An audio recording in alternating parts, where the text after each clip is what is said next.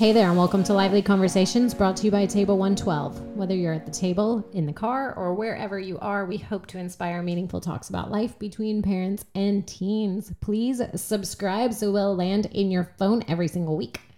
And share it with your friends. We'd love to hear from them as well. So we are your hosts, the Williams family.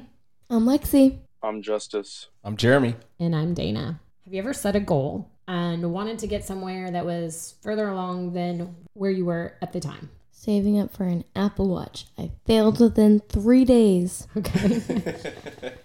Any other goal setters in the house? I wanted to play lacrosse in college. Okay. Yes, I've had. I'm doing it. Good job, Justice. So let's talk about that journey, though. Anytime that we want to grow, it's going to get uncomfortable.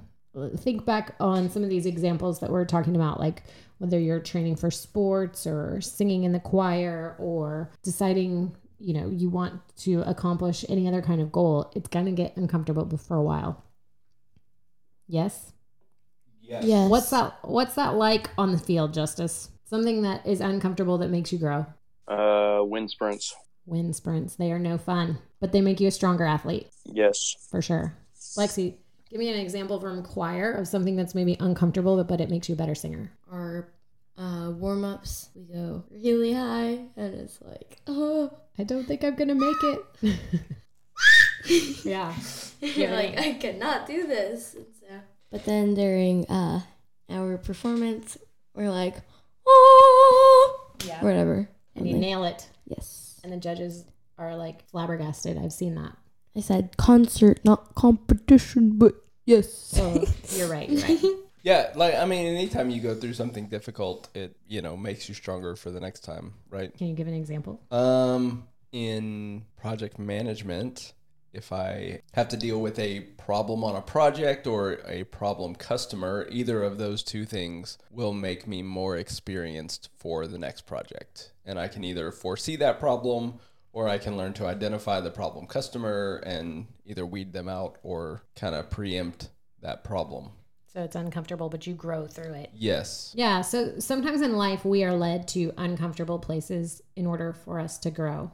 I've found myself there a number of times in my career of going, the next thing is around the corner, but I have to wait for it or something like that. And it's uncomfortable in those spaces. And in those spaces, for me, I've found that one of the things that pulls me through is trusting God through those things. So I want to know from you, what does it mean to trust God? It means, can you say that again? Like, say what you said before. So what does it mean question is to just, trust what does God? It means to put our faith in Him no matter what. No matter what? Yeah, trust God no matter what. Okay. So whatever comes along. I think trusting God for me is all about just realizing my lack of ability to do anything without Him, and that I rely on Him for everything. I mean, if you think about it, the reality is there's no oxygen without God. There's no food without God. So even the basic little pieces of life there's no heartbeat without God. Right. And so all of those things are a result of Him being actively involved in our lives. And so if I trust Him and acknowledge that everything is just like that, then I think life is better. It makes more sense. Yes. Giving Justice a chance to chime in if he wants to. Yeah. I mean, I liked what Lexi said. For me, it's that acknowledging God, because I think that I can be pretty self-sufficient and think that I can handle things on my own. But trusting God means recognizing who I am in light of Him and what I'm able to do or not able to do, the places where it really does come down to Him. And Jeremy and I really explored that together as we prayed together this summer. And it was exciting to see how God came through in ways that we never could have. So can you guys think of an example of a time that you ever had to really trust God? Well, next week my choir is going to our local minor league baseball game, and we're going to sing the national anthem before it starts, and so kind of worried about that, but also very excited, and so I'm trusting God that it'll go good.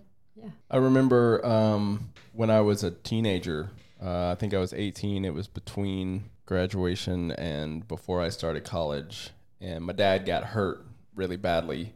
And I was at work at the time. And I think a friend of the family called me at work, which was kind of weird. I worked in a big retail store. And so it's before the days of cell phones. Yes, children. Not everyone had cell phones for all of history. In the dark ages. And so Wrong like episode, Dad. Everything was black and white. so they had to page me over the loudspeaker, and I answered the phone. And I think a guy named Eric said, "Hey, I just want you to know your dad's alive, but he's hurt." And that completely rocked my world. And at the time he said, "I need you to stay where you are for the time being, and I'll let you know what to do next." And so like, I think I spent an hour after that phone call just waiting at work to find out what was going on with my dad and what had happened. And I was really worried and I was scared. And when somebody tells you, hey, so-and-so's alive, but they're hurt, like that's pretty nerve wracking. And so I just remember at that moment, just kind of praying because I didn't know what else to do and just telling God, hey, I know you're in control. Please keep my dad safe. That was, I didn't have any choice to be in control or not in control. And so I just had to kind of let go and let him do that and take care of that. And my dad was okay after that, after a long recovery. So you talked about how you and I have been really intentionally praying together this summer. And to me, prayer is all about trust. It's all about acknowledging God being the one in control, even to the point where I don't necessarily think that we need to ask God for things in prayer, although we do, probably because that's what we've been kind of taught to do. But I think for the most part, prayer is about us just acknowledging God's control and acknowledging his sovereignty. And for me, like, I just don't think God needs me to tell him what to do. I think he really wants me to say, okay, God, I trust you. The Bible says without faith, it's impossible to please God. I trust you, and I know you've got this under control. Help me to line up with the things that you're doing. And that makes a big difference in my attitude. It makes a big difference in how I feel about the situation that I'm in. And it just seems to make things work a whole lot better to use prayer as a resource for me to trust God instead of telling God what I want him to do. I remember this moment when I was in children's ministry, and it was about 2 weeks out from Vacation Bible School. We did not have the person on staff who was the awesome worship leader anymore. And the children's minister turned to me and he said, "You're going to do it, Dana." And I remember just thinking, I don't do that. That's not my thing. And man, she was so good.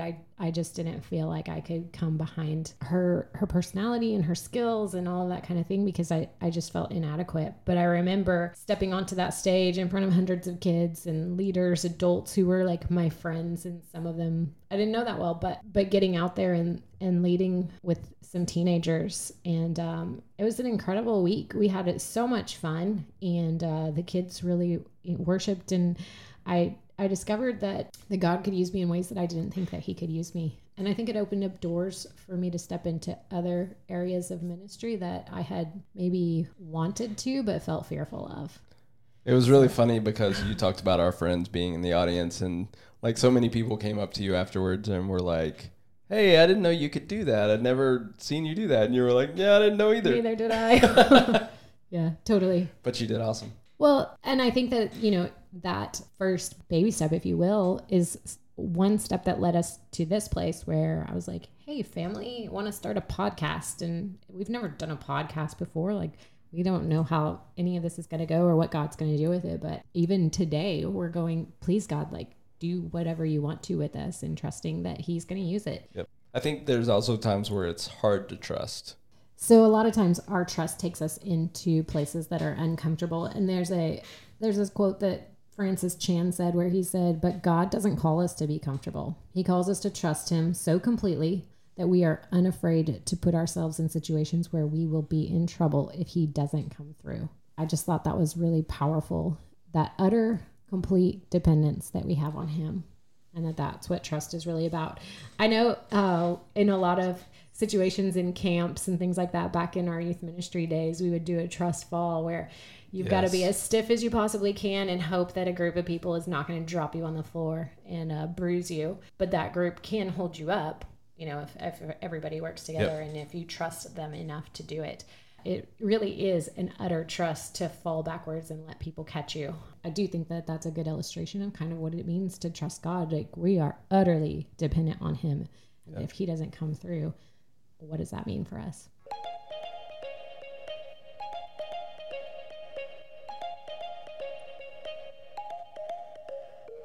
As we get ready to turn over the lively conversation to you and your family, think about this as you talk. In Romans, Paul is asking two groups of people who didn't usually connect to accept each other because Jesus accepted them. And it was probably pretty scary for them, and it was probably pretty new for them. So he prays this prayer over them. So I pray that God, who gives you hope, will keep you happy and full of peace as you believe in him. May you overflow with hope through the power of the Holy Spirit. So with that in mind, here's this week's big question for you to discuss together. How do you think God is asking you to trust more today? Thanks for listening. We will see you next week. Bye. Bye. Let's get it.